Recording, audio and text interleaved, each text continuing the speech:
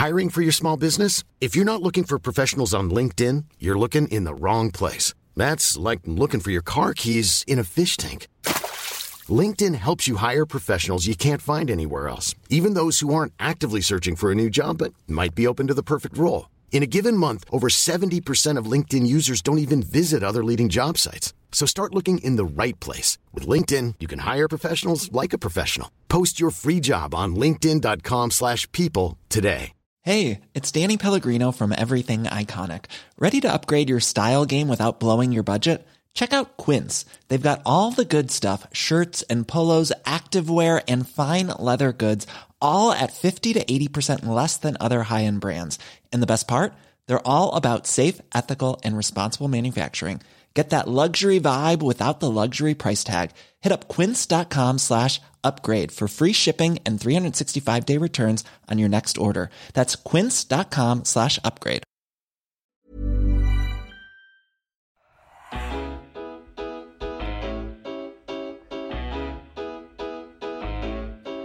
Welcome to part 2 of our spoiler special review of Sunderland Till I Die Season 2. Once again, I'm your host Craig, and I have Gav joining me to relive the 3 final episodes of Fulwell 73's documentary. Gav, we mentioned in part 1 that we've watched this back multiple times now, and this last part is arguably the most difficult episodes to get through of the entire 2 seasons. Yeah, just thoroughly depressing, so, really. In terms of what we're going to recap today, we've got episode 4, which is basically, it's a mess. It's an absolute car crash of an episode. And it is entirely about the transfer saga of Will Grigg coming. Episode 5 is dedicated to the Checkatrade Trophy run. And episode 6 gets even worse because we're then going to take you back through another Wembley defeat with the playoff final. So let's dig in. Episode 4 begins in Bordeaux, of all places, as we finally get the conclusion of the Josh Maja saga as he completes his move. You'll see a playover of Stuart Donald mentioning basically people told him it would end that way. Jack Ross calls him and, he's irate. He tells him that Josh Maja's come in, he's picked up his stuff, he said he's going, and that you could have told me you accepted the offer.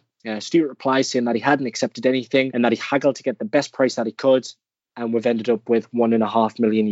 He describes it as not a great deal, but it's the very best that we could get. So we'll just touch on this very lightly, Gav.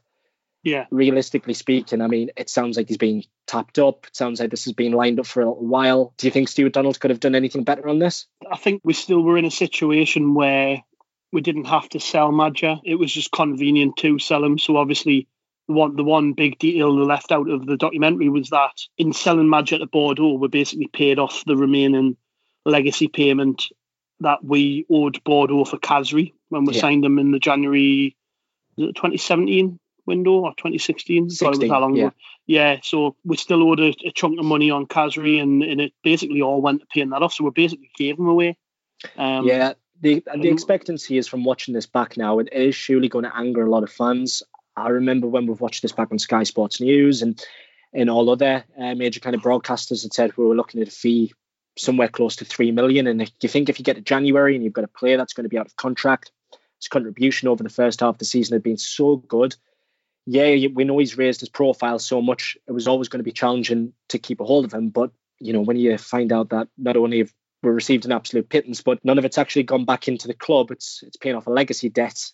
I mean, Stuart described in an earlier episode that it would leave them looking like a bunch of numpties. And, I really do think that fits the part. It is desperately disappointing to find out the true circumstances of that deal. To me, it feels as though from especially the footage you see of Stuart's meetings with Richard Hill, that kind of the people around Stuart put pressure on him to sell Maja. Yeah. I think at the time there was certainly a feeling around the club that the club weren't going to be pushovers for agents anymore. Mm-hmm. And that was definitely the case when dealing with Maja's agent.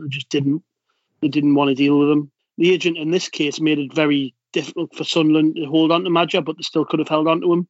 Yeah. I mean, considering what we know the money went towards, which was of no value to the club to really other than to pay off a debt, promotion would have meant a lot more to us, and we would have, definitely got promoted with Josh Maja up front. Absolutely. So yeah, I don't think we did enough to hold on to him really, and maybe people got in Stuart's ear, as you do see in the footage in the series. So the narrative of the documentary, the tone really does shift back to kind of like a whole anxiety, if you like, back over the club. Then you see a recording of Aidan McGeady, who he famously berated Chris Coleman on season 1, but He's talking about how the fans are excited over the prospect of promotion and the need to sign a few players to fill the void. So you can see perhaps that there was doubts in January from the squad whether we were going to have, the required tools, if you like, to get us back over the line.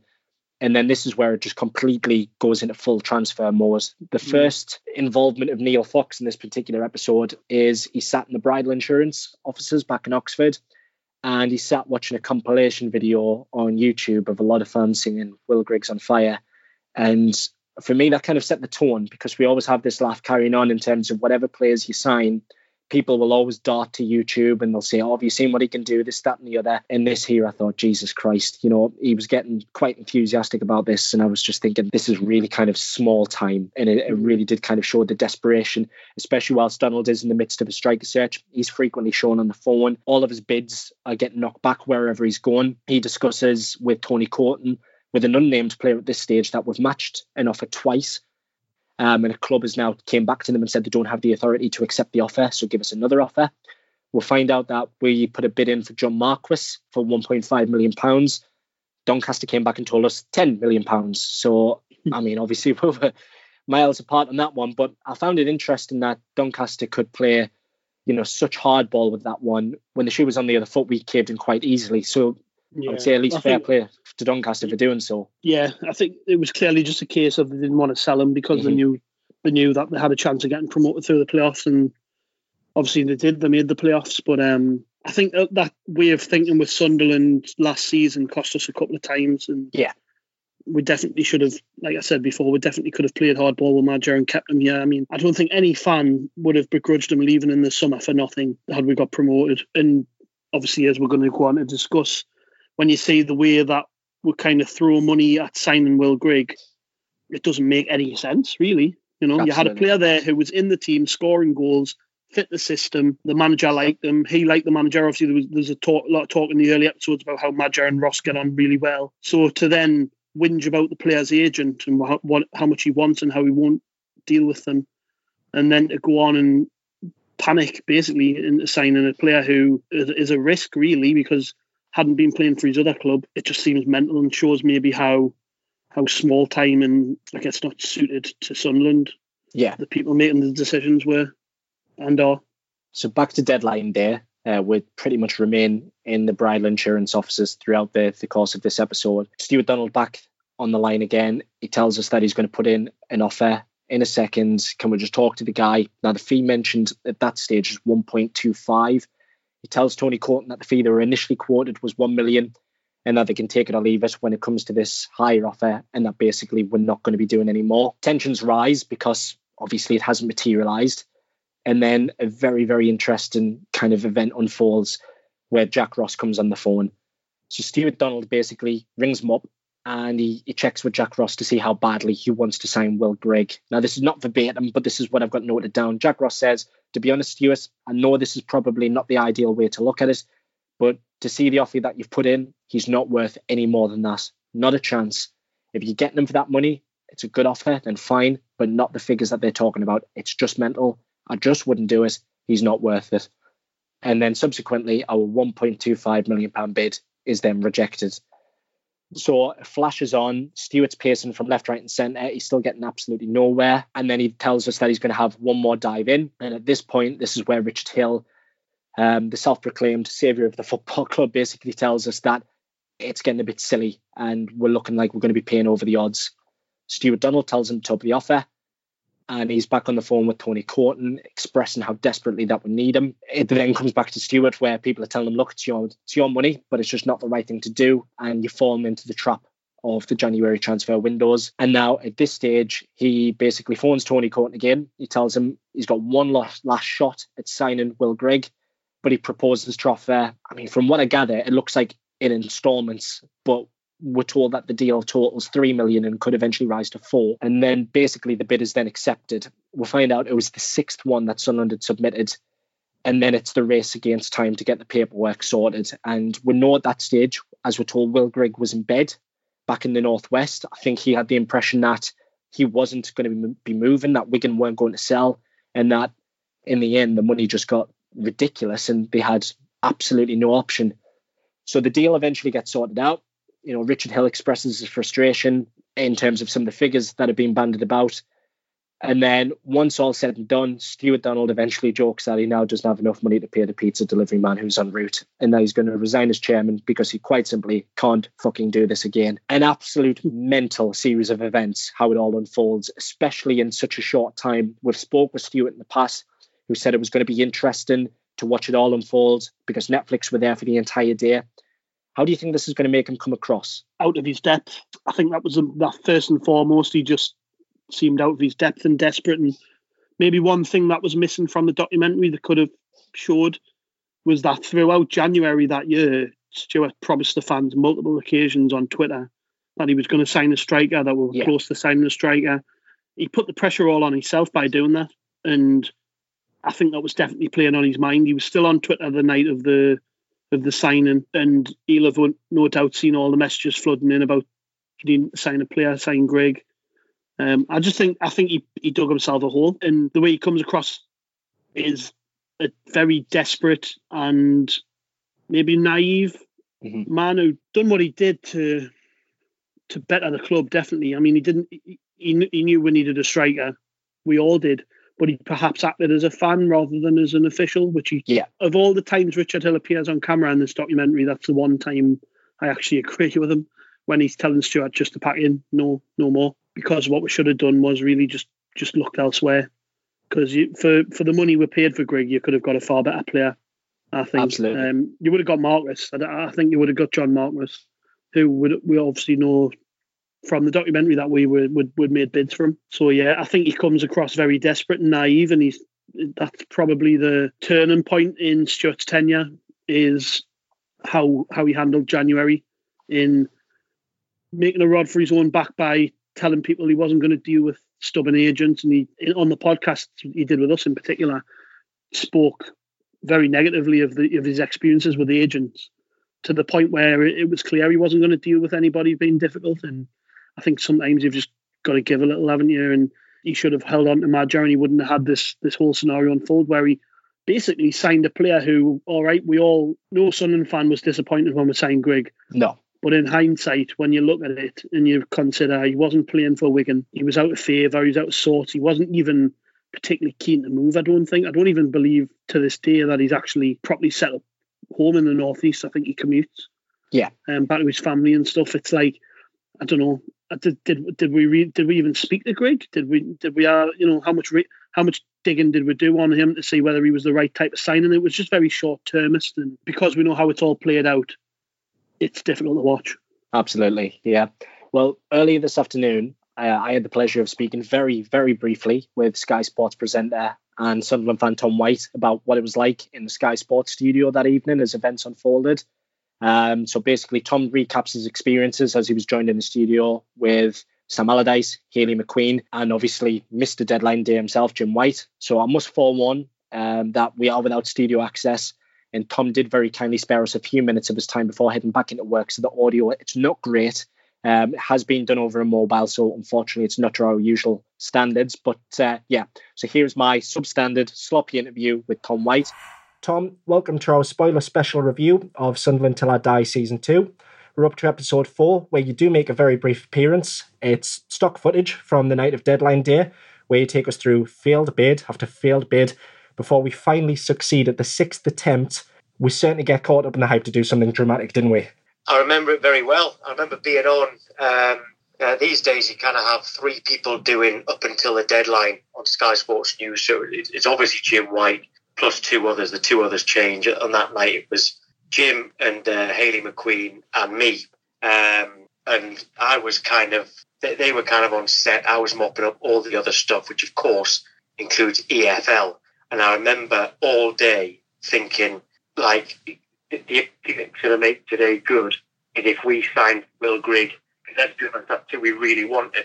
That was what eventually happened. And you're right, let's be honest, we were all delighted about it. So for that evening itself, what was that like for you as a fan? Because, you know, whilst this is all playing out in the background, you've got to have that air of professionalism about you. You know, was this something that you continuously had on the mind? Because it just did not look like it was going to happen, did it? After so many failed bids, and, you know, we just kept knocking on the door saying, right, we'll come back with more money. I mean, we were all panicking somewhat, but what was it like for you in the studio? The noises that we were getting was that we were going to sign a striker, right? And I don't know, I mean, the amount of rumours out there about who we were actually making last-minute bids for, I don't know how good were. I remember there were some players who were suddenly linked with out of nowhere, and players that I knew, and I'd asked them, and they were like, well, that's news to me. So I don't know whether we really were going for, every striker that would be potentially available or not on deadline day, or whether we were actually just going for Will Grigg. But that's the one that I did want, because I thought, well, he's going to guarantee goals in League One. That's what we need because match is going. So, I mean, in terms of being professional, though, deadline day, you can let yourself go a little bit there because it's, you're all having fun.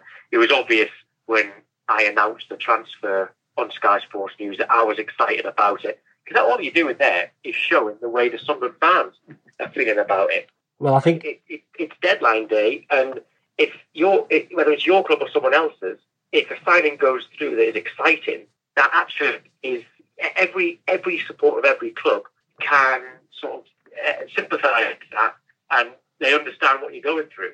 Yeah, I mean, as you mentioned, you were certainly in great company that evening, and let's be fair, Jim White, he's pretty much seen it all for transfer deadlines.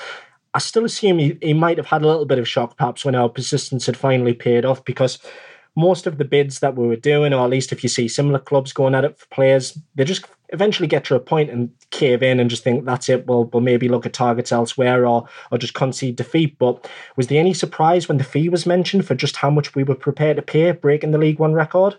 Yeah, well, it is a great company, by the way. The other person who was in the studio all night there was Sam Allardyce, so I absolutely loved it because I love him. Absolutely love Sam Allardyce, even well before he managed Sunderland. When he got the Newcastle job, I honestly thought he was going to be the first Englishman to win the Premier League. I'm very, very glad that their fans hounded him out, because I think that's how good he would have been.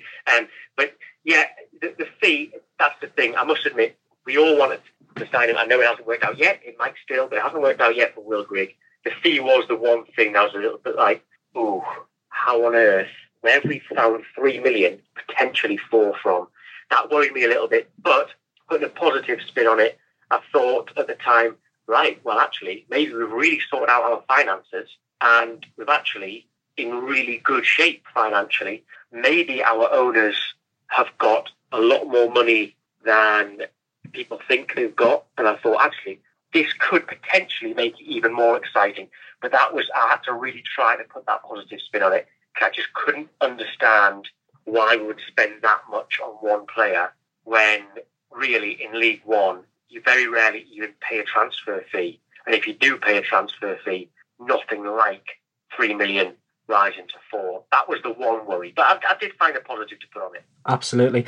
I mean, the documentary is still yet to be released by the time the podcast goes out. We'll hope that people will at least have seen some of the footage.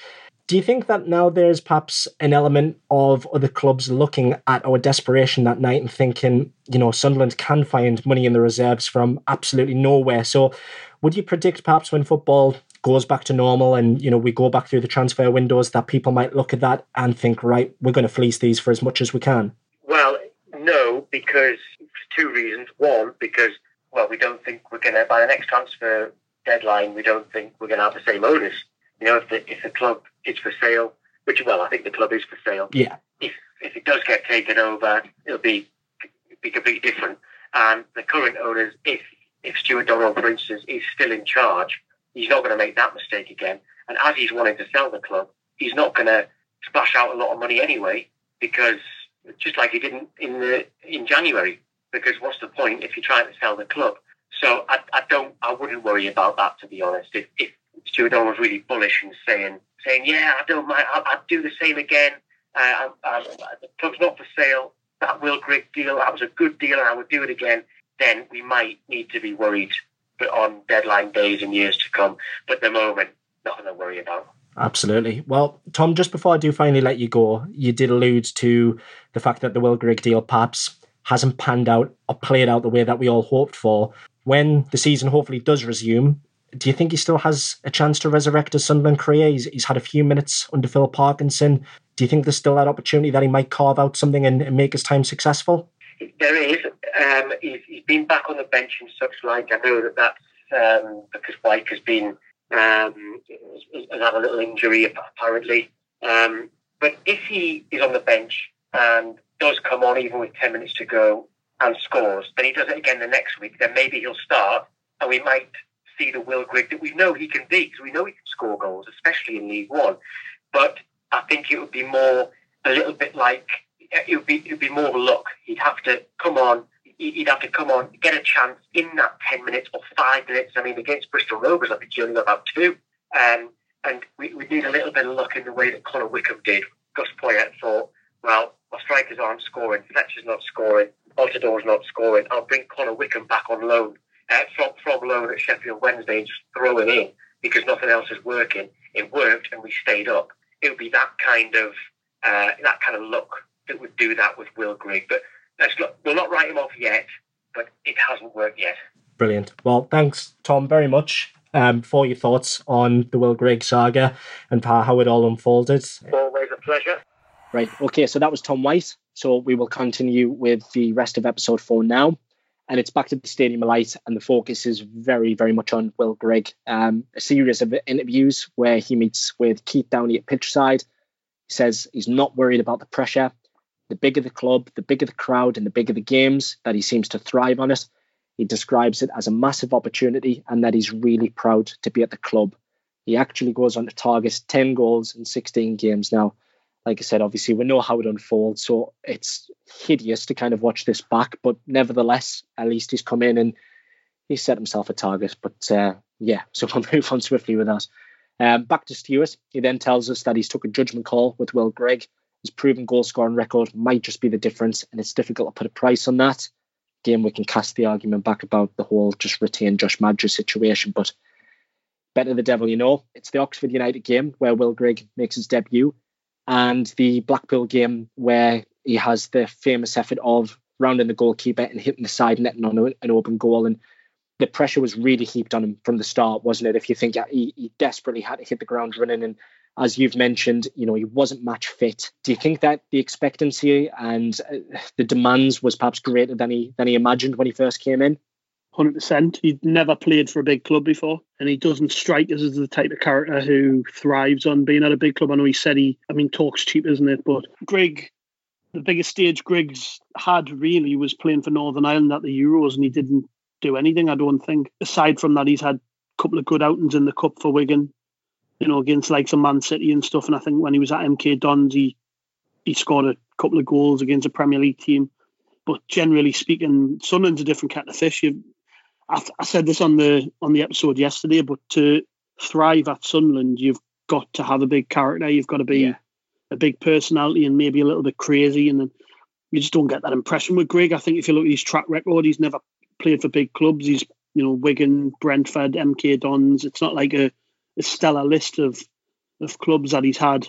And I think that's pretty much it. He came into Sunderland all right by overall standards, not a massive money signing, but for League One, definitely. I mean, we broke the record to bring him here. Biggest club in League One, biggest expectations, filling the boots of a striker who I think Maja got 16 goals before he left. Yeah. Just all the pressure on Grigg to hit the ground running, and he simply wasn't prepared. And I don't believe that he really had the mentality to be able to grasp the opportunity in the way he needed to. And that's why, like you say, the footage, the show of him going through a throw-on goal against Blackpool and hitting the side net, and I think from that moment I just knew it was doomed. And that's kind of the narrative they paint in the show. Yeah, it's just like everything seemed to go wrong for Will Grigg from the off. Even obviously there's the footage of him scoring a penalty, but even then I know in hindsight what happened. Of course he scored it, but watching it back you're kind of like sitting waiting for him to miss it because of the way they've painted the picture. Yeah, I was going to say I was on edge at the Stadium like that night during that game, and I know there was a nice little exchange with McGeady and Grigg after they won the penalty, and McGeady hands them the ball. But yeah, I think you could have probably heard a pin drop when he stood up before taking that penalty, and it was quite nice kind of reliving that back because it's usually his biggest criticism that he never celebrates, but you could just see that everyone was desperate for him to do well, and everybody is, surrounding him, and there's pats on the back. So it was at least nice to see something celebratory from his time, because this particular documentary doesn't really paint his time at Sunderland in a very good light. And the reality is that it hasn't been. Whether that will change, who knows? But we then make another appearance. So Roker Report podcast then comes in. Again, this time it's actually Graham in the chair, as Connor has obviously moved on to work for the football club at this stage. Now, I'll be honest, I wasn't overly thrilled with the editing here. We spoke on the last podcast we've done of episodes 1 to 3 about how the editing sometimes can suit a narrative. But this podcast, from what I recall, was actually from the end of the season. It was the day after, or at least 2 days after the playoff final game, where tensions were running high. Will Grigg had evidently not been a success in his time with us. But the editing here suggests that Graham is pretty much spitting his dummy out after 2 games, after the Oxford game and the Blackpool game. And it doesn't reflect him in the very best of light. I don't think it makes him look quite petulant, because he's questioning about the style of football and where perhaps we can attribute the blame. But he's then cut short by Charlie, who tells him to stop making micro man in the pub analysis, because we've got so many interesting questions where he and Stuart can add value. And I just wanted to ask your thoughts on that. Do you think that again was adding to the narrative that, you know, they wanted to paint Grigg's time as just, well, basically shit from the off start? How do you think that played out? There's a lot of clever editing, isn't there? There was in the first series as well. I think there's another bit of, I can't remember what episode it's in, but it's the Deadline Day episode. Sorry, yeah, when the show BBC Newcastle Total Sport in the studio, but they're playing our podcast from Jimmy Deadline. Lawson, Yeah. We did a Deadline Day podcast live on YouTube, and they've made it sound like it was a radio show. It's kind of weird, isn't it? No, yeah. Obviously, to a casual viewer, which is basically who this is appealing to. It's not really for Sunderland fans; it's for football fans. They wouldn't notice such a minor detail, but as somebody who pays attention to these things, it was a little annoying. But yeah, I was in the studio that day when Charlie and Stuart came in after the playoffs, and it was a very somber mood. Before the podcast, we all met the day before just to talk about basically what we were going to say, because we had to get the tone right with that particular show, because everybody was obviously frustrated with what had happened that weekend at Wembley. And we had to make sure we got the tone of the questioning right. And I think Graham was right to ask about Grigg and the style of play. And these were things when we done. I mean, obviously those are a thing of the past. We haven't spoken to the owners in a while.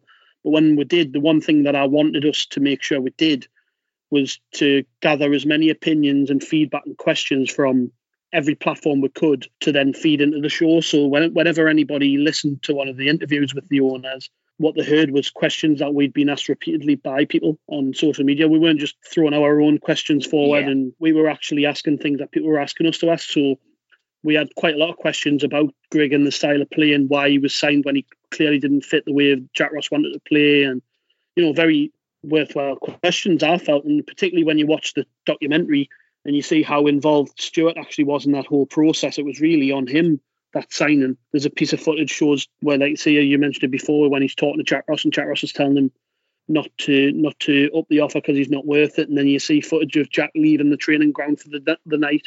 And that was the truth. Jack left around 7-8 o'clock after they'd signed Sterling, I think. Yeah. So, yeah, that signing was on Stuart. And I think, although ultimately it's down to the manager to get the players playing in the right system and style, it was very much on Stuart, that signing. And I thought we were totally within our rights to ask about it. Yeah, I'm not. Now that you've brought it up and you've made a good point, the editing does make it seem a little bit petty on our front. But I mean, I'm not going to pull any hairs on it. I think it's just one of those things. But ultimately, the narrative of this particular episode was to show that Grigg wasn't a successful signing. Well, as the listeners know from Graham's previous podcasts, he is quite highly emotive, and I think obviously you can see that on his face there. And so, basically the episode itself, like I said, it focuses very, very much on the transfer deadline day. That itself is more or less wrapped up there. Interestingly, the episode finishes on Stuart telling us that he might need a bit of time, and it's beginning to dawn on him that he might not be going at the speed that the fans want. He tells us once again that he's certainly spent more money than he's budgeted for. So cracks are perhaps starting to develop, which will certainly be highlighted in the next episode, episode 5. Now, episode 5, I'll be honest, I was just thinking, Christ, what am I watching from the offset? It begins with what I think it's a Brexit March rally. Is that right? The appearance of Nigel Farage? Yeah. When They were attempting to walk from Sunderland to the Houses of Parliament, weren't they? Right. I think Farage. Yeah, and then I think Farage only stayed on the walk to see him, and then let everyone else crack on. Sounds about right. But yeah, it was that again when you talk about narratives and stuff, because Sunderland, a lot of blame and criticism was appropriated to the city of Sunderland over the whole Brexit thing, and they've tried to sort of shoehorn it in, haven't they? Really, yeah. It's not got anything to do with with anything really, because even they have the interview Peter the taxi driver, but he's like he even states I don't agree with all this, blah blah blah. So it's a bit like, why is he there? I think they've just tried to shoehorn that footage in, really. Yeah, it was quite interesting. Try and fit a narrative, but I think again you've got to think of the wider viewing public. People outside of Sunderland probably think, Sunderland, that place where they count the fastest and voted for Brexit. So yeah, I can sort of understand why they've done it. Absolutely. Well, after that's done with, again after the intro titles, we then are joined with Stuart Donald back again, and this is the first time where he's really being quite candid with the finances, very open and honest, saying he doesn't know if he can afford to keep us. If we don't get promoted, the wage bill is too high for League One. That he quotes around 14 million. And he says if we do go up, we're going up with a wage bill which is going to be £10 million more than any other team that's gone up from this league. And it would eventually rise to 18 million, which I assume is due to incentives. He then tells us that he would need £10 million more every year to have a go. And he believes that would need a budget of around £20 million spent well, which Neil Fox says it's not sustainable, not even in the Championship. Stuart mentions that he's had some interesting offers that have come in for the club and that he's certainly sat on an asset. Now, just off the back of this straight away, whether you are Donald in, whether you're Donald out, do you think this scene will go any way into changing people's opinion on that particular debate? Because one of the questions, or at least one of the arguments that continuously come to the forefront of this entire issue is people say the skin, they've got no money, this, that and the other. And people are, very defendant of that because they've heard in the past that Stuart Donald has said, I've got X, Y and Z, I needed to show the Football League, I've got so much money. But he would have actually got him on film, being very open in his own home saying, I don't have the money, I don't potentially have enough to afford this now. What were your thoughts? My opinion is that Sunderland was an opportunity, and Stuart said this himself, that Sunderland was an opportunity he just couldn't turn down. He won the lottery when he managed to get Charlie. I mean, there is a scene early in the series when Charlie talks about how there wasn't a queue of willing buyers because it was in such a mess, and obviously there was going to be a lot of work going into turning the business around to make it run on an even keel for a short period at least. But Stuart definitely saw an opportunity, which was that if you think back to when they bought the club, Sunderland had only ever been in the third tier once before and they'd won the league. Before that, the season we got relegated under Chris Coleman. Before that, Sunderland had never placed outside the top four in the second division. Yeah. So this is a club historically which has never failed to get promoted quickly out of those leagues. So you can sort of understand the gamble. They'll have looked at it and have went, well, we can basically buy this club for very little money. And I don't want to go too deep into that because obviously everyone's got their thoughts on how much of their own money went into it and stuff. I'll not go too far into that. But obviously, I don't think they paid an awful lot for it.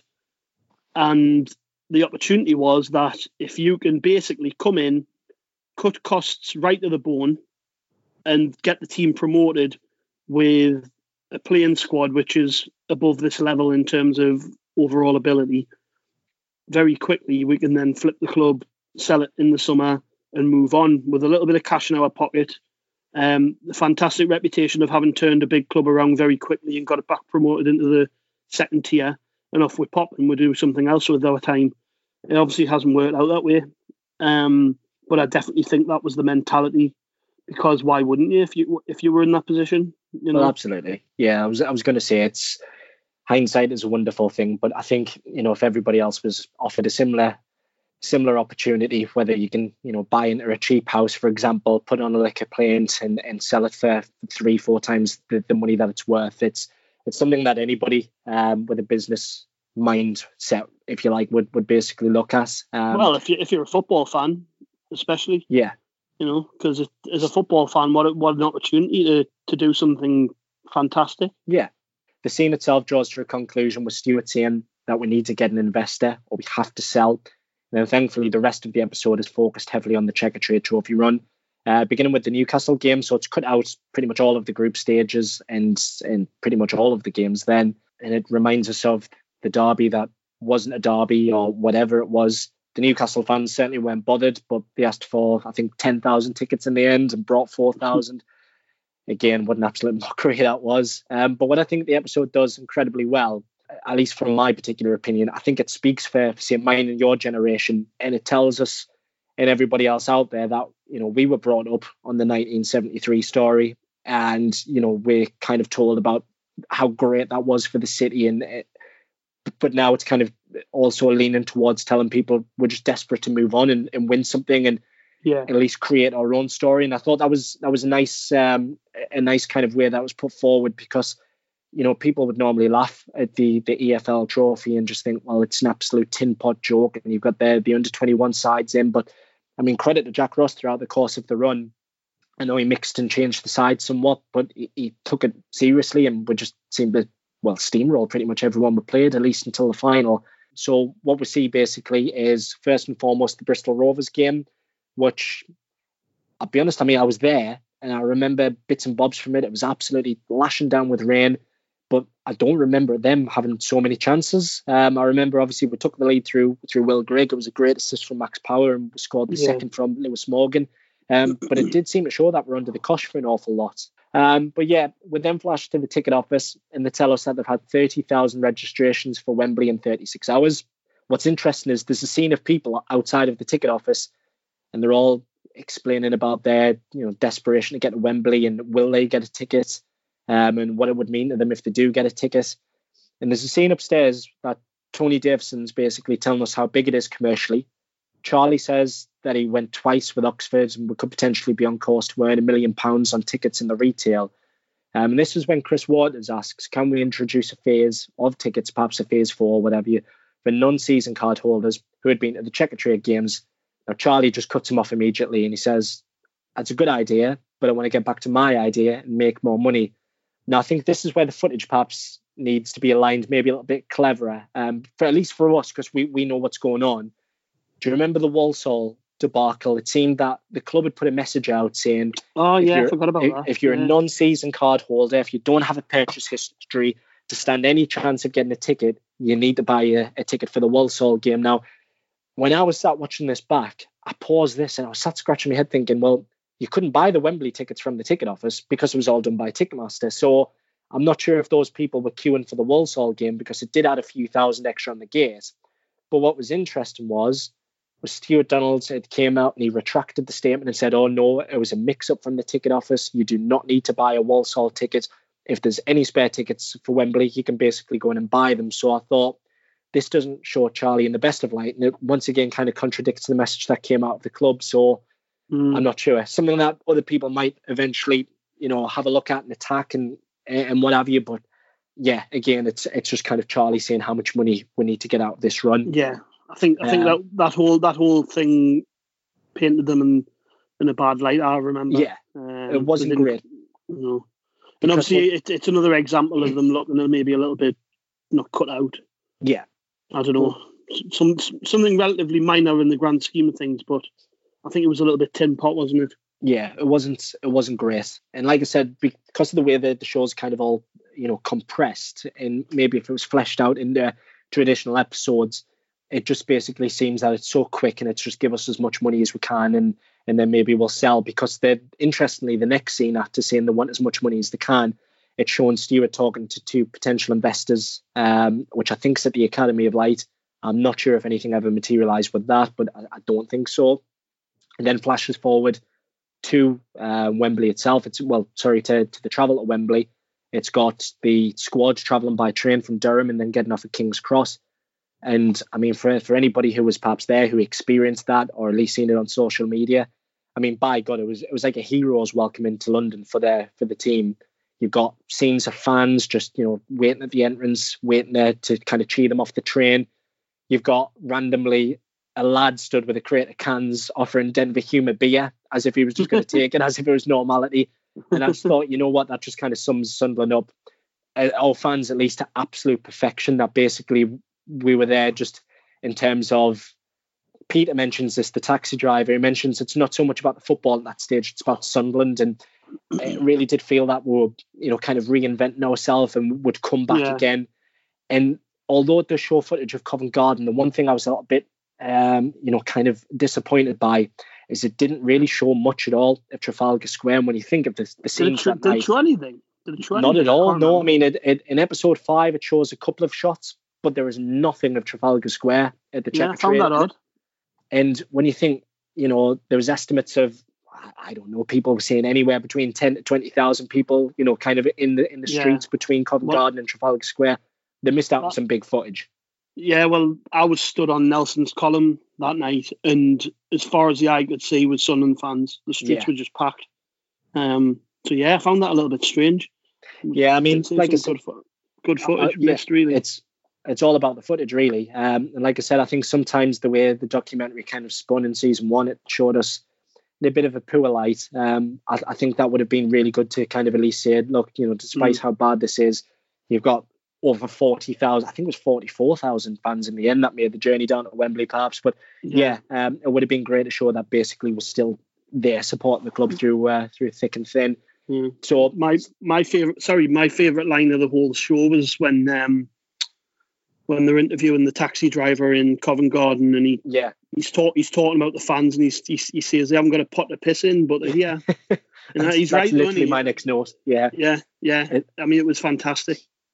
Well, off subjects, I mean, I'll be honest, I went to both of these games. I travelled down with my wife. I stopped overnight for 2 nights the first time. I stopped overnight for 1 night the second time. And I mean, for the money that you spent, you could easily go on holiday somewhere, 7 days, something like that. Yeah. And I think sometimes people take that for granted. It's something that we'll discuss perhaps in the next episode when we're, going to the ticket sales and things like that. But yeah, I mean, when you think of how far we had to travel and how much money we had to spend, I think that they could have maybe perhaps mentioned that a little bit better. But Peter sums it up absolutely brilliant. So it cuts to the day itself. Literally one shot of Wembley Way, which again I found a bit bizarre because some of your best memories of going to Wembley is all about travelling, to the ground, being stood outside the ground and the anticipation of everything before you go in. Footage cuts to inside the ground. You've got obviously a packed out Wembley Stadium. You've got Portsmouth waving the flags. Nick Barnes then takes over on the commentary and he says just how big the game is. If we don't win, it could perhaps destabilise us, demotivate us for the rest of the season. Of course, we know how it unfolds. We absolutely dominated the first half of the game. We could have easily really been maybe 2 or 3 out of sight if we were more clinical. Aidan McGeady gives us the lead with an excellent free kick, and you think at that point that perhaps we are on course to eventually win something.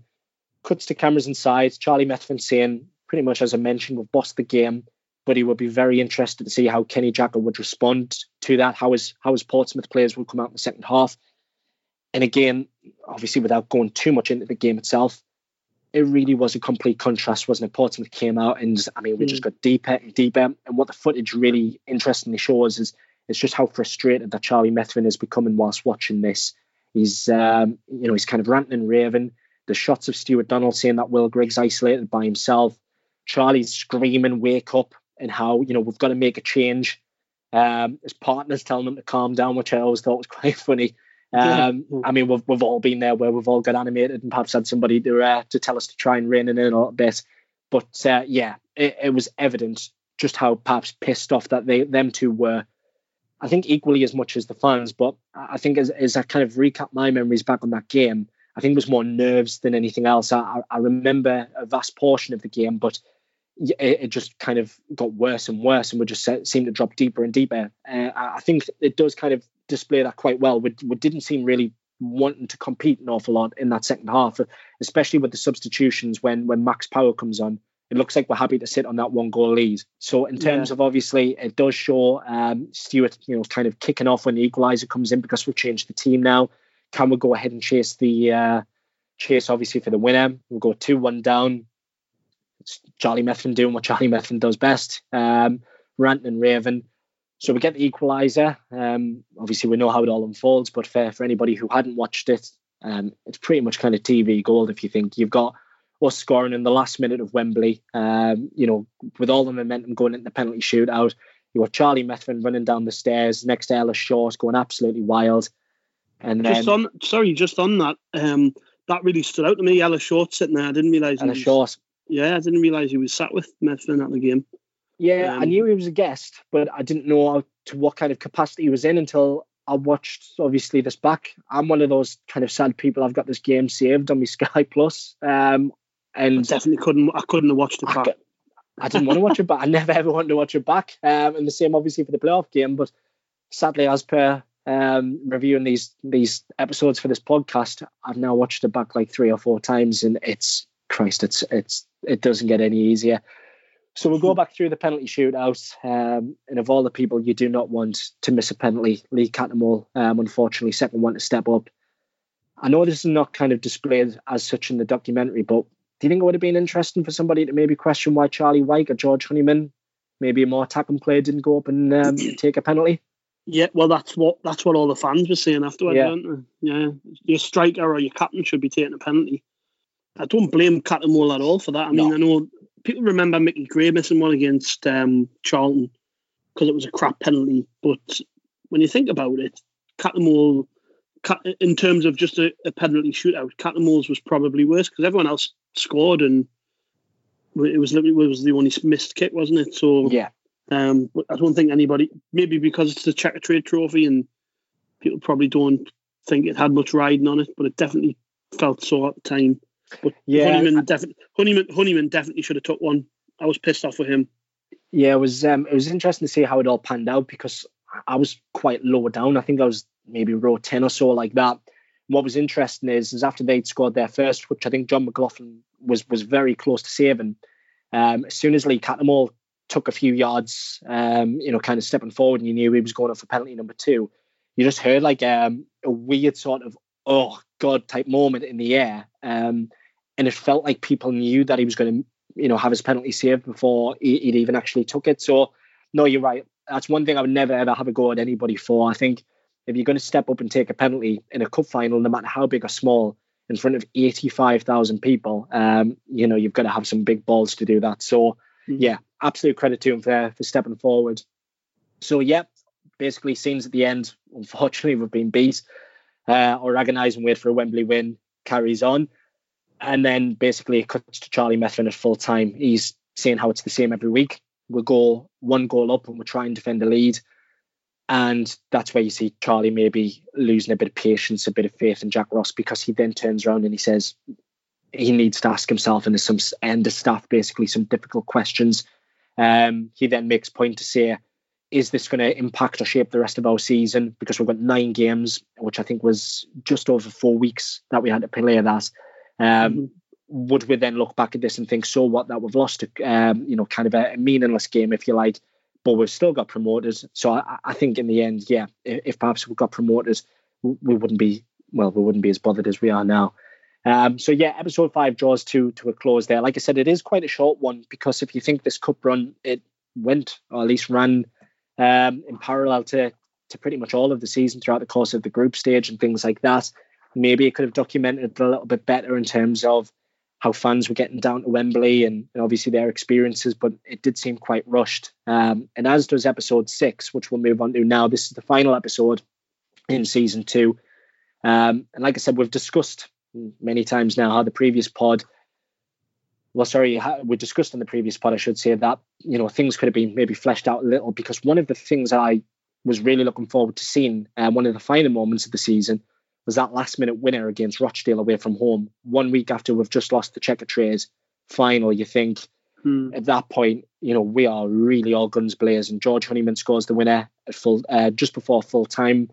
2 games in hand, I think, that we had at that point, with 2 home games to follow. And everybody at that stage is basically suggesting that we are going to be right amongst it in the top 2. I remember seeing a tweet at the time, which has sincerely backfired. And it was one of these kind of Twitter takeovers where Charlie Wyke was answering questions that would have been in the home programme for the next game. And it was basically, ask Charlie Wyke whatever you want. And one of the questions that went in was, can you ask Charlie how many how many tickets are Portsmouth and Charlton going to be equally allocated to Wembley? I thought, Christ almighty, that's going to backfire on us big style. So it was a shame that was missing, because, like I said, it was a great moment. Fans pouring on the pitch. I mean, even Mickey Love from Wise Men Say, he was on the pitch high-fiving everybody, and he's like 10 foot tall. So yeah, it would have been great to really see some of that footage. It continues on with the club priest, club chaplain, Father Mark Smith. He's discussing the resurrection of the club. It looks like he's carrying out the Stations of the Cross on Easter weekend, and that religious undertone comes back into it. The first game that we do see is the Coventry game, and I mean, Jesus Christ, this was one of the most entertaining ones, certainly for a neutral. So the footage we see, it just begins at half time. So we've missed obviously the first 6 goals, and Stuart and Charlie are talking about how we were just ripped apart time and time again. They're obviously pissed off as equally as we all were in the ground at the time, and they said it would be interesting to see how we respond when we came out, and we didn't at all.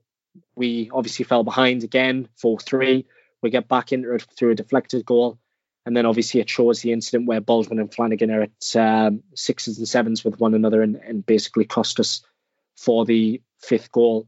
Now, there is an incident that I don't think many people are aware of that we'll discuss now. This was brought to our attention months and months and months ago after it actually happened. So Tom Flanagan actually tells us about an incident where he is out shopping in Tesco with his wife and his newborn baby, and he's basically approached by a man and his wife, and they basically have a verbal tirade against him, and they tell him that he was absolutely shite against Coventry, and you can maybe see that Tom Flanagan's emotions. He was obviously very, very upset about it. I mean, the incident itself, it's not acceptable in any capacity, is it? No, that's the one. When I've wrote about this, I've said it shines Sunderland fans in a good light. This is the part of the series that doesn't, where you may be seeing the dark side of the fan base. And I know it's easy to say, an easy excuse to say, well, every fan base has its idiots, but we have to condemn anything like that. Really, I mean, it's not acceptable. And what I was told at the time, and I don't think it's actually mentioned in the series, so I don't know how true it was, but I was told that Flanagan had his trolley tipped. But that isn't mentioned at all in the series. It's just he just talks about being approached and what was said to him and stuff. So maybe it was blown out of proportion when I was told about it, but it's not acceptable. And I mean, it happened again early this season, didn't it? Somebody slagging him off for his haircut, and he hadn't even played. People like that need to be called out. If you hear anybody doing that at the games, then they should be called out for it, because it's not on. It reflects on us badly as fans. I think when the best side of the fan base is showcased in this series, but then you've got that, and that's the worst side of it. In terms of this kind of generation that we're in now, it seems like everybody's got the phones out for absolutely everything in terms of video and every bit that they see of a player, and trying to get photos, this, that, and the other. So you can kind of understand why players really don't want that interaction, and that really would be a shame, because we've spoke already in the previous podcast about how when these players came in, there was quite a good feel-good factor about the place. Everyone seemed to buy into this culture that this is like a Sunderland 2.0, if you like. This is kind of like a rebirth, and everybody's on the same page. So it is really sad to hear just how sour that incident could be, because for all Tom Flanagan, just like every single one of our players, the League One standard footballers, they are going to have incidents where, unfortunately, maybe they're not going to be as good as perhaps we've had in the past. We've been subject to, say, Premier League football for so long, perhaps it hasn't, kind of sunk in so much. I hope it would by now that, we are League One.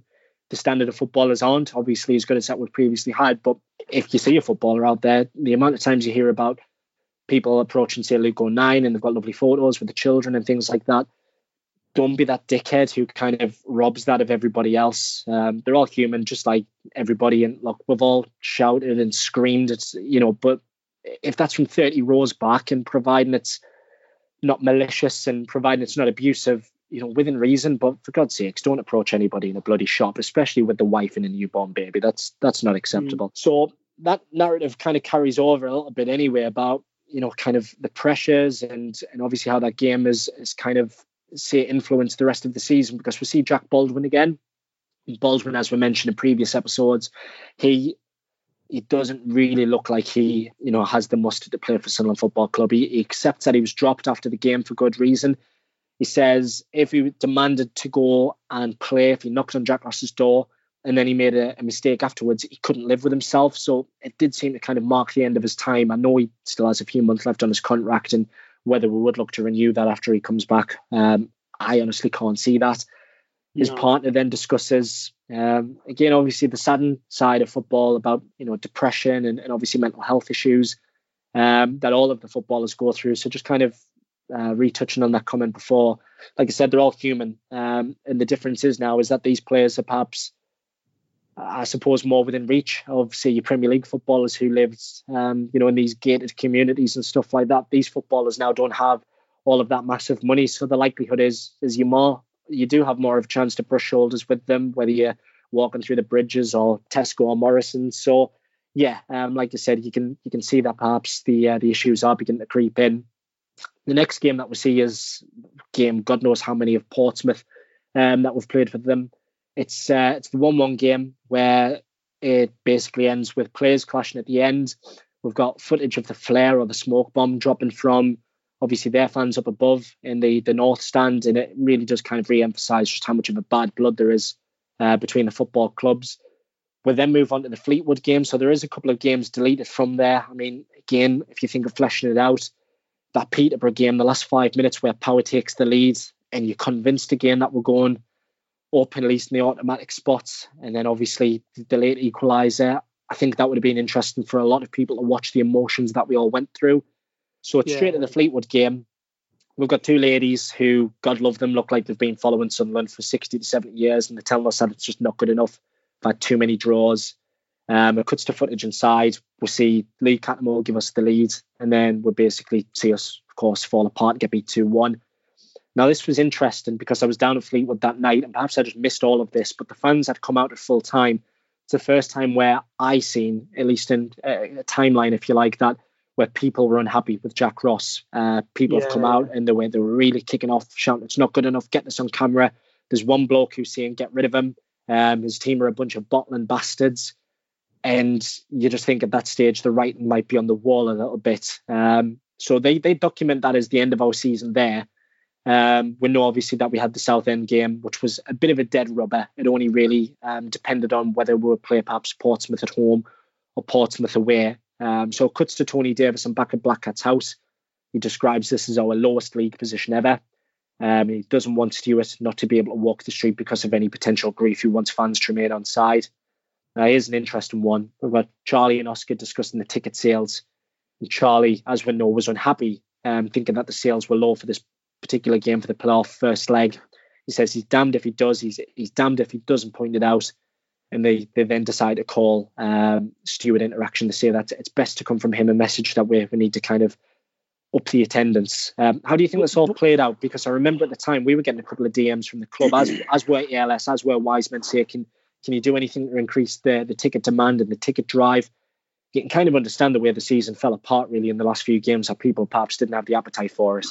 Well, actually, if I remember rightly, there was nothing coming out of the club to drive ticket sales. Yeah, and it took me, Gareth from Wise Men Say, and Martin at Love Supreme. We all got our heads together, and we said we need to do something about this because the club just aren't. So we tried getting basically trying to, just like they did for Boxing Day.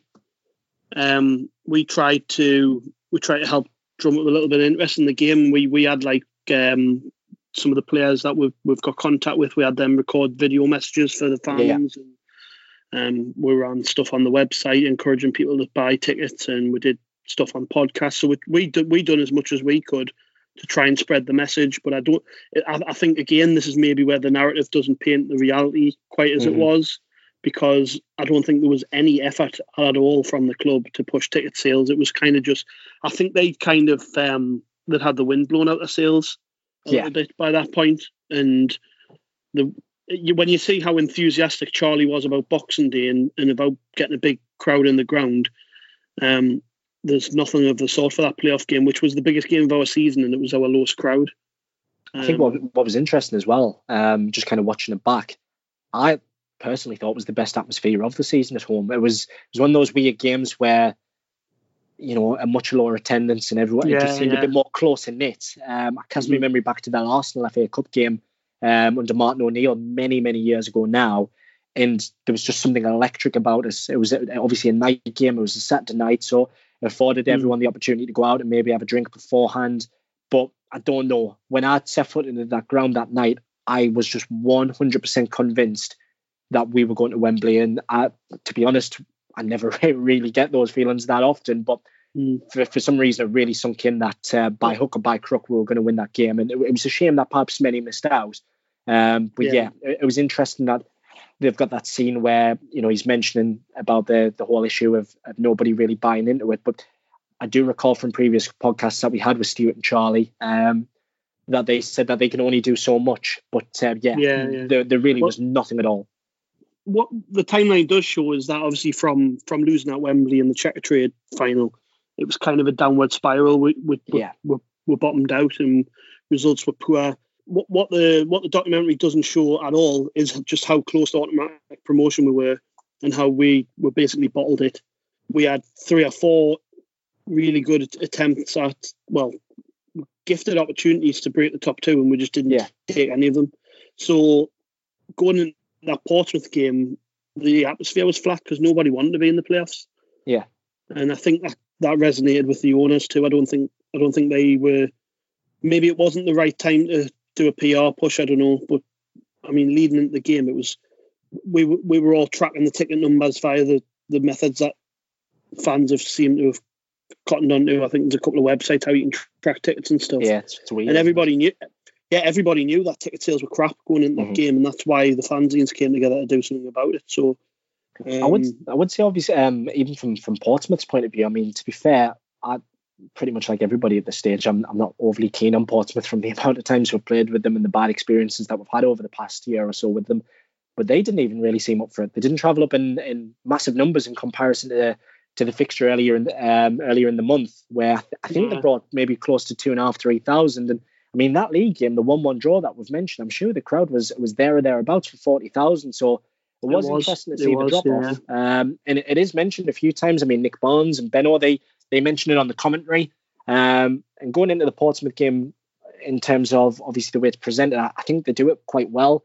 They mentioned about Aidan McGeady, how he's missed out, and a lot of people weren't perhaps aware, because I think he was mentioned that he was going to be starting with maybe Lewis Morgan on the bench, or was either Lyndon Gooch, but lo and behold, Lyndon Gooch walks out in his place. Then Morgan comes onto the bench. Obviously, I have so many chances knocking on the door. I remember that particular one from Gooch putting the ball in, and Honeyman's header, which is superbly saved by McGillivray, who turns that over. And I mean, at that point, you're just waiting, obviously, for us to take the lead. And it was a great moment from Chris Maguire's goal. He just seemed to time everything to absolute perfection. You can see him screaming for the ball in the build-up, but the way he just drops back a yard and smashes that in, it's superbly edited, the way that they've slowed that down. So it was a nice moment to relive, especially with what's coming. Then we've got obviously Ali Mozder getting sent off, so you've got the cagey final 20 minutes. But thankfully, it basically, we know how it all pans out. We win the game. It shows the little exchange at the end where you've got Chris Maguire basically getting in, I think it was Burgess's face. And obviously he ran the game, didn't he? Yeah. Maguire that day? Yeah, he was incredible. I mean, right at the end, there's that particular moment where they stood on the halfway line and he just lashes the ball out for a Portsmouth goal kick just before the full-time whistle. But I remember, I think there was a period of about a minute where they just could not get anywhere near him to kick, just trying to kick him and kick the ball away. But yeah, it was, like I said, it's sad how it all peters out, but off the back of that night, you thought the momentum really was with us. So the way obviously it all unfolds, it then cuts back to Aidan McGeady, where he discusses the fact that he's been injured for 6 to 7 weeks. We know this in terms of Sunderland fans watching this, but perhaps neutrals don't want that. Basically, he went and broke a bone in his foot when we played Accrington Stanley away, and he was playing through pain injections. And then it cuts to the second leg, where it basically says McGeady will not be involved, and we're going to rest him for Wembley. Now, Portsmouth that night itself was, again, an absolutely mental away day. It was red hot from what I remember under the corrugated roof. Atmosphere was absolutely brilliant. And to be fair, it was one of the finest, kind of Sunderland defensive performances that you'll really see, at least from last season. John McLaughlin saving everything coming his way. It's nice to see Stuart get quite animated amongst the away fans, not afraid to kind of fuck this, fuck that, screaming about the referee. So it was good to show that basically, everybody was at least united at that stage. Like I said, it was a bit of a shame the way that they kind of cut notable bits.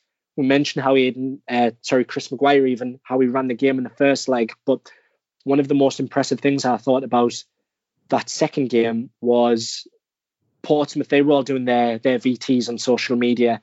They had all of their players saying they've got to come down to Fortress Fratton. But within the first 10 minutes or so, we really took the sting out of that game. I think Lee Cattermole had won the ball back and, he'd drawn a foul and you could just see that tempers were boiling. Then you've got Tom Naylor, I think, who threw the ball at Chris Maguire. There was a good few times where you thought these could be getting booked or at least sent off, but we just did not let the occasion get to us. And I thought the notable thing that was missing, it was the Luke O'Nien incident where he falls over the advertising hoarding and gets kicked by the fan. I thought, that really should have been documented because it's about time that they paint some other fans in a bad light instead of ours for a change. And the footage of, obviously, I don't know whether it was out of respect or what have you, but Grant Ledbetter obviously was man of the match that night. It was probably the best game he's had for Sunderland since he came back. And obviously it came to light afterwards that his mum had passed away. And lovely footage. I think Sky had captured it of him just standing out on the pitch and Cattermole coming out to give him a hug and a kiss. Yeah. It would be nice if they'd included that, but I don't know whether that was just done out of respect or what have you. Yeah, I'm not sure. I mean, even if it was maybe just that sort of snippet, it didn't necessarily need to maybe go into it and explain what had sadly happened to his mum. But I mean, I remember when that done the rounds on Twitter. I mean, that just blew up. You had fans from every single club. A lot of people have this perception of Lee Cattermole as maybe a bit of a bad lad, who really doesn't display that level of sort of compassion. But I mean, it was an incredible moment, and especially when you think these are two lads who played on the opposite sides, and they've got that famous moment at the Riverside maybe 12, 13 years prior where they're determined to get stuck into each other when we played each other in the Premier League. So it was really, really nice to see. But I think Grant Ledbetter is a bit of a notable omission throughout the entire programme, isn't he? I was going to bring that up. Yeah, it would have been nice to hear something from him about why he came back, but then he's not the most outgoing person, is he? So no, he's not. Maybe he just didn't want to be involved. I think that's pretty apparent throughout all of this, really. There's not much footage of the actual players, which might seem strange, but you do just get the impression they weren't interested in being involved, a lot of them, maybe other than O'Nien.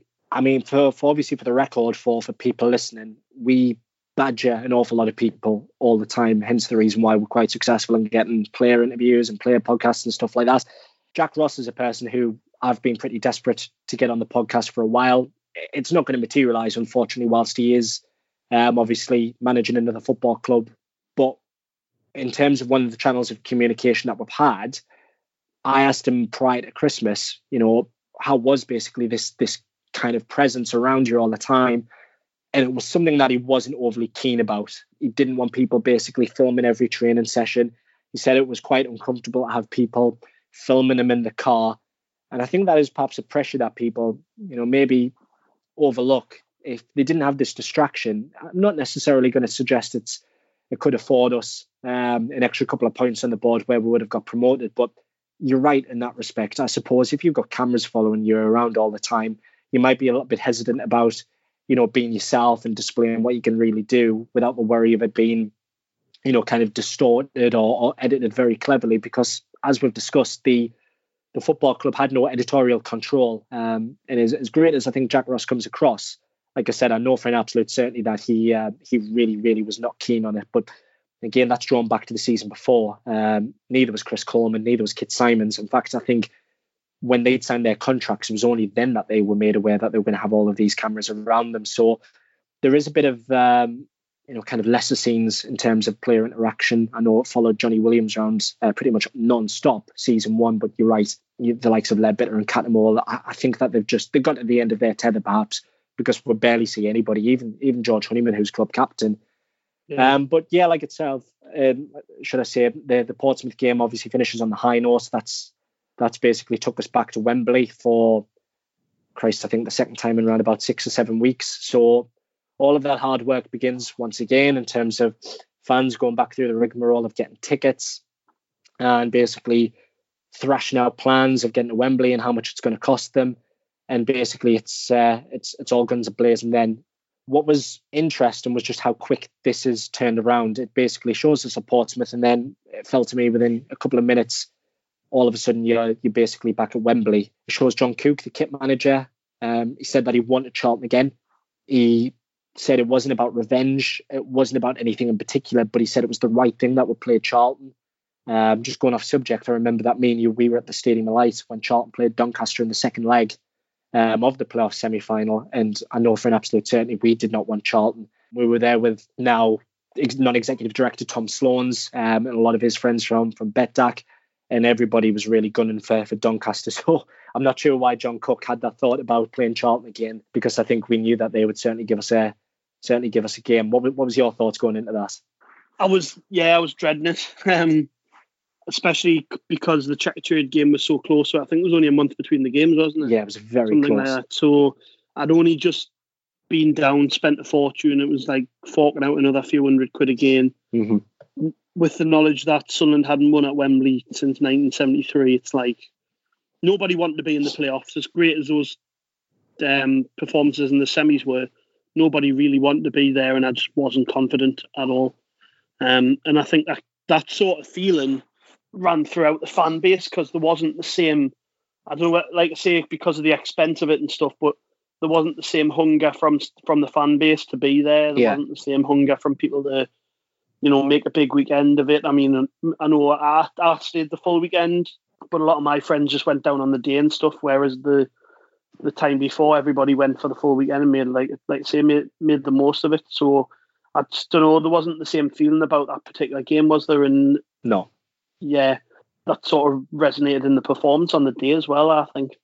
Yeah, so we cut pretty much straight into Wembley. Like I said, it's quite a rushed episode, so we see a few shots of Trafalgar Square. We literally only see one of Wembley Way, and I think that's pretty sad, because that's where a lot of the best footage could be recorded. I mean, people drinking, having fun, playing football, really getting the spirits. I mean, the tension naturally was high, like you said. It shows the early goal, which still to this day, I cannot figure out how on earth it just went so bad for Charlton in that early few minutes. But it's just how they responded to it, which obviously it was quite unexpected, really, because they literally rose to the occasion pretty much effective immediately after that. Before you go past the goal, though, I think it captured quite well how everybody felt. Yeah. Because I was like third row from the front behind the Sunderland goal, so I was other end of the pitch and I could barely see I didn't even know what had happened. Yeah. Everyone just started celebrating about 10 seconds after the ball hit the back of the net. Nobody knew what had happened, and they caught that quite well on camera. Nobody seemed to... And people watching it might think, they're not really celebrating, but it was because nobody knew what had happened. There was no sort of emotion behind it. It was just a back pass from their player very early in the game, wasn't it? Well, I remember travelling back the next day, and we had a car full, and we're all, naturally didn't really want to talk about any of the football.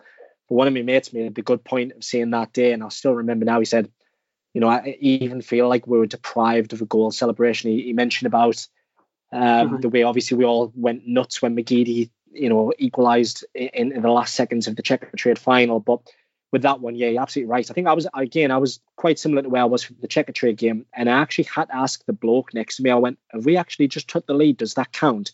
And he went, I don't know. And we only basically confirmed it to each other when it flashed up around Wembley saying goal, and then the players came back the halfway line, and I still couldn't make heads or tails of what had happened, because it was that weird. But yeah, for future reference, and I hope we certainly do not have to go back to Wembley anytime soon, don't sit in the first 10 to 15 rows or whatever, because you just can't see that much. So it's a scene at half time. Charlton have equalised at this stage. Max Power's gone off injured. And Tony Davison and Charlie Methven are having another exchange. They're discussing the performance. Methven says we can't cope when we're one goal up. We can't defend a one goal lead for 90 minutes. And he was absolutely right. Again, this was something that through, kind of 6 degrees of separation, I managed to ask Jack Ross. And Jack Ross was adamant to say that he never set his players up in that particular fashion. They wanted to compete in the game. They wanted to go on and score more goals. But annoyingly, it just looked like they just dropped deeper and deeper and deeper. And it was just sadly a day that we never got going. Now, annoyingly, the person who seems to really kind of change the tide in the substitutions is Johnny Williams when he comes on. And you see a couple of our fans mentioning, here he comes he was injured non-stop when he played for us, kind of implying as we've got nothing to worry about. And then they've got one passage of play where he skips past Grant Ledbetter, and then it only takes Luke O'Nien to basically wipe him out and get a yellow card to get anywhere near him. I mean, it was probably the best I've actually seen him play that afternoon. And if he could have replicated anything like that at Sunderland, who knows? But by God, he didn't have change. He was never fit enough, was he?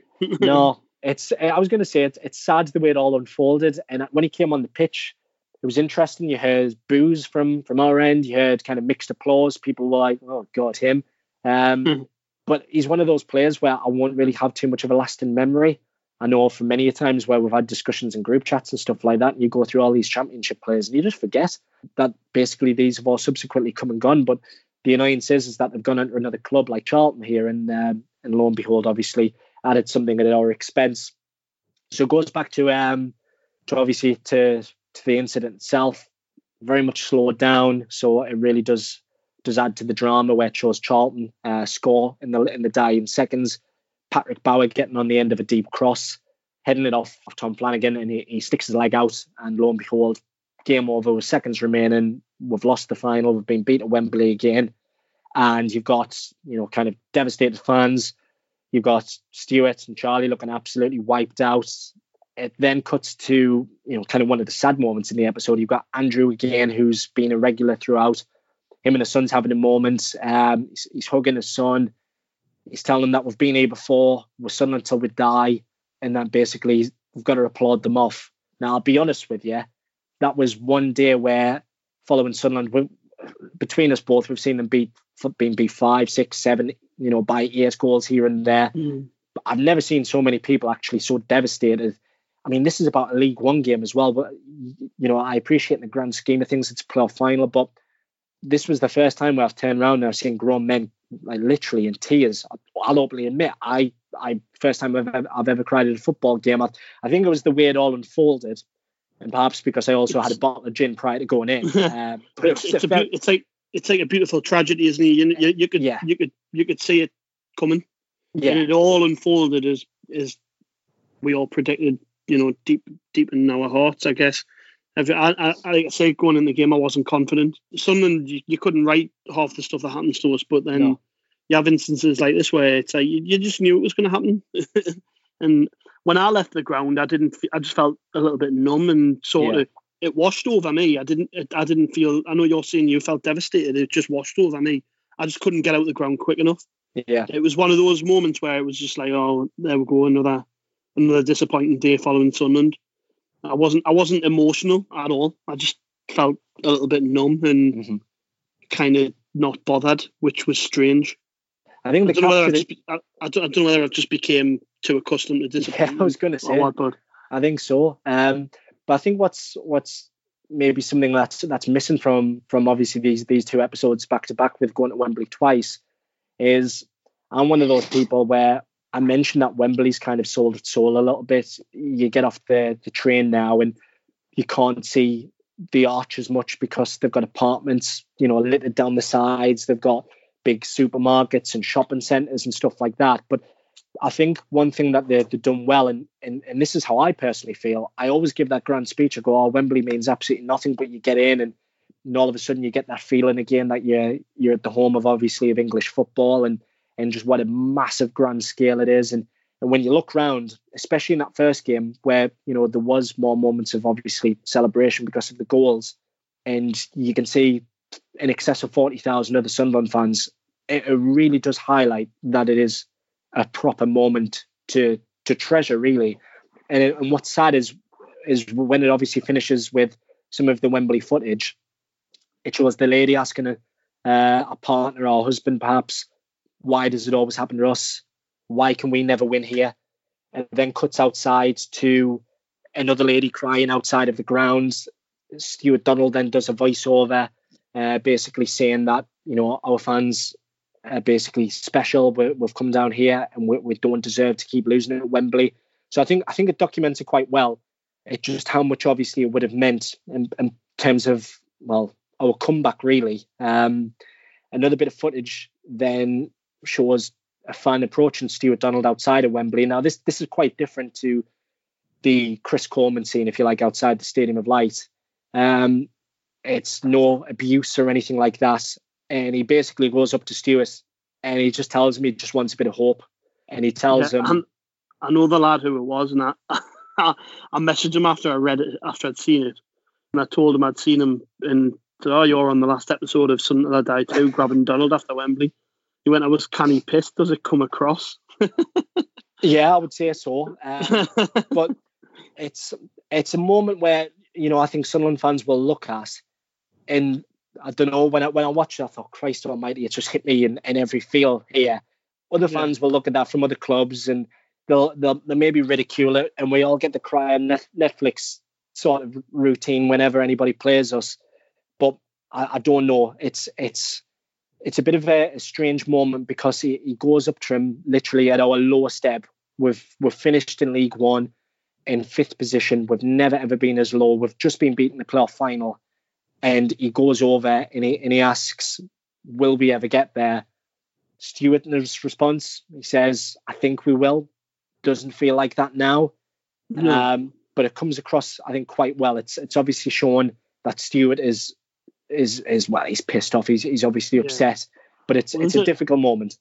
There's a moment in the game where the pressure's on him. We're obviously not dealing with Charlton very well, and Charlie loses his head again in the box, and his partner tells him to calm down, and he says, "But there's so much riding on this." Yeah. And there really was, because, like I said before, my belief is that they bought the club with the intention to sell it very quickly, and they knew that was the big chance to get the club back to the Championship. And as they could see the opportunity slipping away, the frustration started to show. And I think when you see Stuart after the game, he's just like completely numb, stressed, you know, tired from the whole experience. It's kind of all his emotion just pours out, doesn't it? I think that is where he's numb. Yeah, that is probably the best description, I think, of how you could sum a Wembley experience it up. It's exhausting because you've got all of those pre-match nerves. You walk up Wembley Way, which no matter how many times you do it, you still treasure it. You get a couple of days on the drink as well. Yeah, you see, I was going to say you sober up very quickly, don't you? You sober up very quickly when you're in the ground. You see your friends, you see your family, you see people maybe that you went to school with 10, 15 years ago, and you're all there for the same reason. And it is such a special occasion. And, you know, by the time it's all said and done, you're absolutely knackered. And to think that is the final point of the season. Jack Ross then comes on screen and he says he feels that it's not, you know, kind of really fair on the amount of effort that the players have put in. I think it's also not fair on, you know, the amount of effort that the fans put in. It's quite a sad ending. And like you said, really, it's a tragedy of sorts, because I think by design the entire documentary from season 1 was always supposed to be a love letter back to the fans, that we've got Sunderland basically crashing out of the Premier League, and then obviously we've crashed into League One, but we always remained with the club. The fan base remains, you know, loyal and consistent. We took 9,000 fans to Blackpool or whatever. We packed out every away ground. But the novelty now, at full time of getting beaten in the playoff final, and the novelty of League One it's gone, and we know that certainly transcended over to this season. The documentary itself picks up a few days later. So John Cook's back at the Academy of Light now, and he tells us he's never been so confident of winning a game. He's still in shock. Joyce, who, as we know from season 1, is the club chef. We haven't mentioned her an awful lot because, in truth, she doesn't appear too much. She's the club mum, never mind the club chef. Yeah, I was going to say that's she's the impression lovely. you get if I don't. Yeah, you just get she loves them like they're her kids. Yeah. I found it interesting that she said she'd never been to a game for like 20 odd years until the Checker Trade final. Well, because she couldn't bear to watch them. Yeah. So the notes I've actually got on this is that she's worked for the club for 21 years, as it's mentioned. The Wembley game was basically her second ever time of watching the club. I think from what you see in season 1, I think she travels with the team perhaps, and maybe she cooks for them on the bus. Hence the reason why maybe she can't always go into the ground. But one of the things she said is she's seen so many players come and go, but it's the first time that she's ever seen Sunderland players cry. She's never seen that side of them before, and she was devastated equally herself. Patrick comes on as well, notable character from season 1. and he basically says that it's going to set them in good stead maybe for the next season. The final scene, like I said, it is quite raced through. The final scene has Charlie Methven stating that in the period of 12 months, the club's gone from losing £20 million a year to breaking even. But he tells us that we simply cannot spend third season in League One. It's not acceptable. Not only do we have to win the league, we have to win it in comfortable fashion. We then see Stewart saying things that we could have perhaps done it better. We certainly don't want the following season to be anywhere as bad as this. And then it's just a bit of a roundup of some of the characters, really. You see back in Peter's taxi, he tells us apart from his family that Sunderland are basically his number one love in his life. You also see Andrew Camus mention that as well, that the whole city revolves around football and that it's our number one hobby, our number one interest. And then finally cutting back to Peter, who turns around and says he doesn't want to be anywhere near an underground station or anywhere near Wembley Stadium for the forthcoming season that we're currently in. And that's where it wraps up with the title card. And for the final time, you hear Shipyards play out by Martin Longstaff. So I guess basically at this stage, my take on it is, and I've watched it 3 or 4 times now, it really does not get any easier in terms of how it all panned out. So much kind of initial success in terms of the start of the season with Josh Maja and everything clicking well. What's your overall thoughts in terms of how it captured it?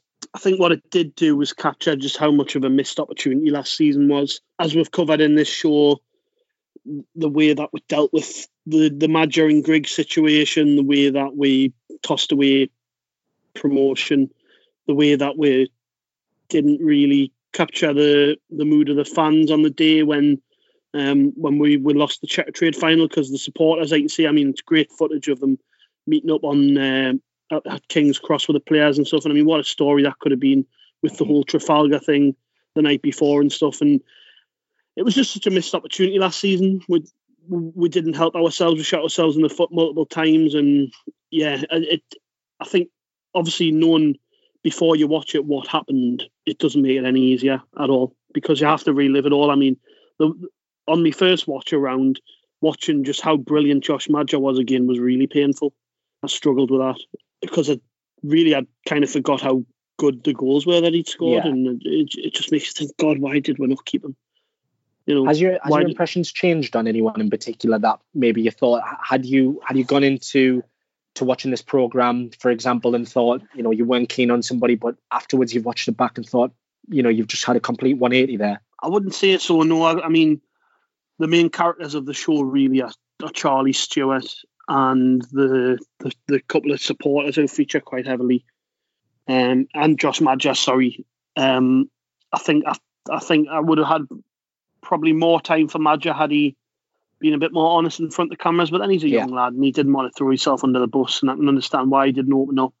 I mean, we've already spoke that the players seem to shy away from the cameras, so I'm not really shocked that Maja wasn't prepared to sit there and talk about his future with the Netflix team, because I just get the impression that the team, the players themselves, had maybe decided that as a team they weren't gonna play ball.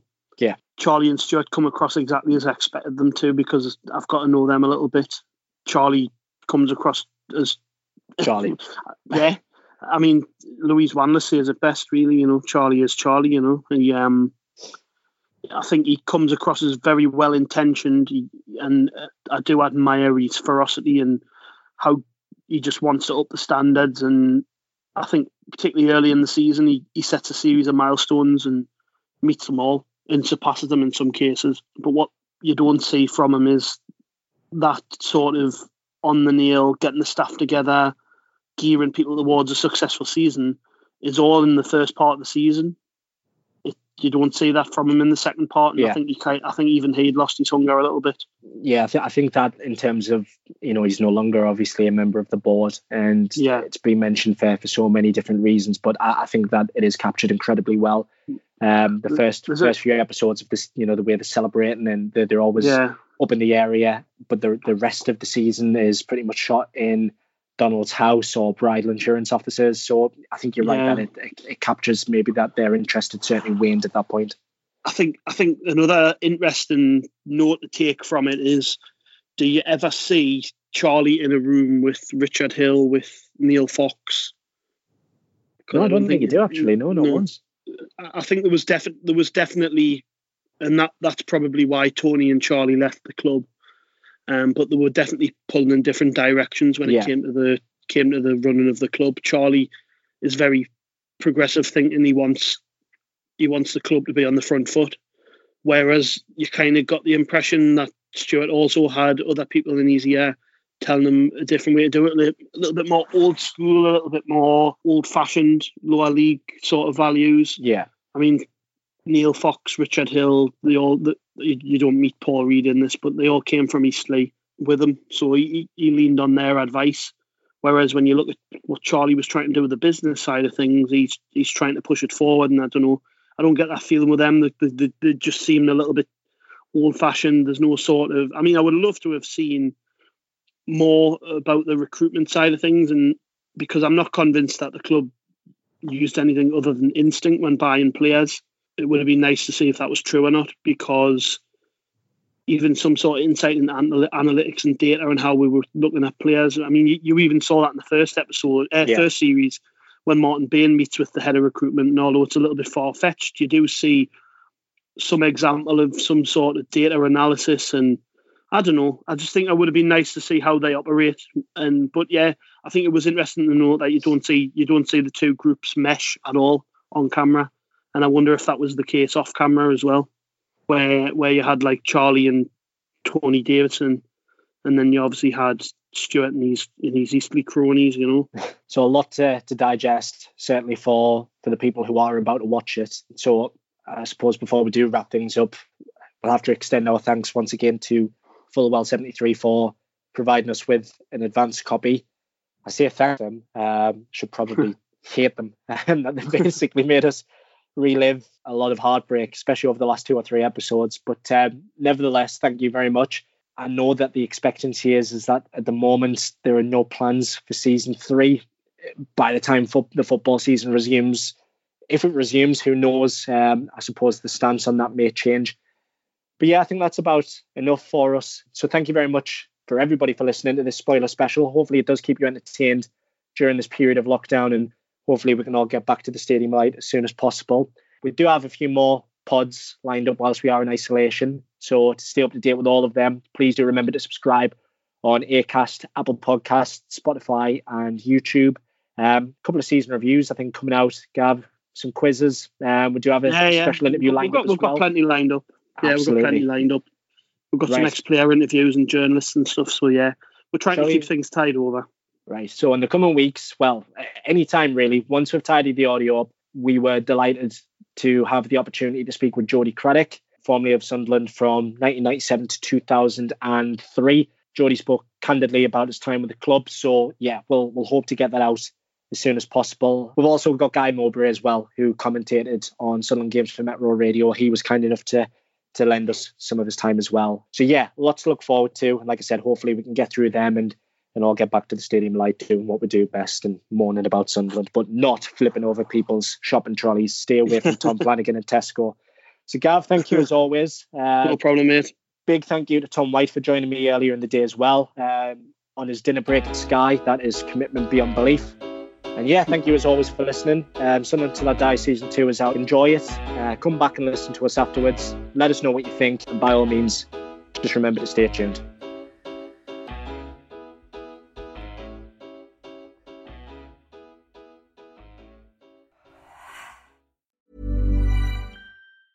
Hey, it's Danny Pellegrino from Everything Iconic. Ready to upgrade your style game without blowing your budget? Check out Quince. They've got all the good stuff, shirts and polos, activewear, and fine leather goods, all at 50 to 80% less than other high-end brands. And the best part? They're all about safe, ethical, and responsible manufacturing. Get that luxury vibe without the luxury price tag. Hit up quince.com/upgrade for free shipping and 365-day returns on your next order. That's quince.com/upgrade. Hi, I'm Daniel, founder of Pretty Litter. Did you know cats tend to hide symptoms of sickness and pain? I learned this the hard way after losing my cat, Gingy. So I created Pretty Litter, a health monitoring litter that helps detect early signs of illness by changing colors, saving you money and potentially your cat's life. Pretty Litter is veterinarian developed, and it's the easiest way to keep tabs on your fur baby's health right at home. Go to prettylitter.com and use code ACAST for 20% off your first order and a free cat toy. Terms and conditions apply. See site for details.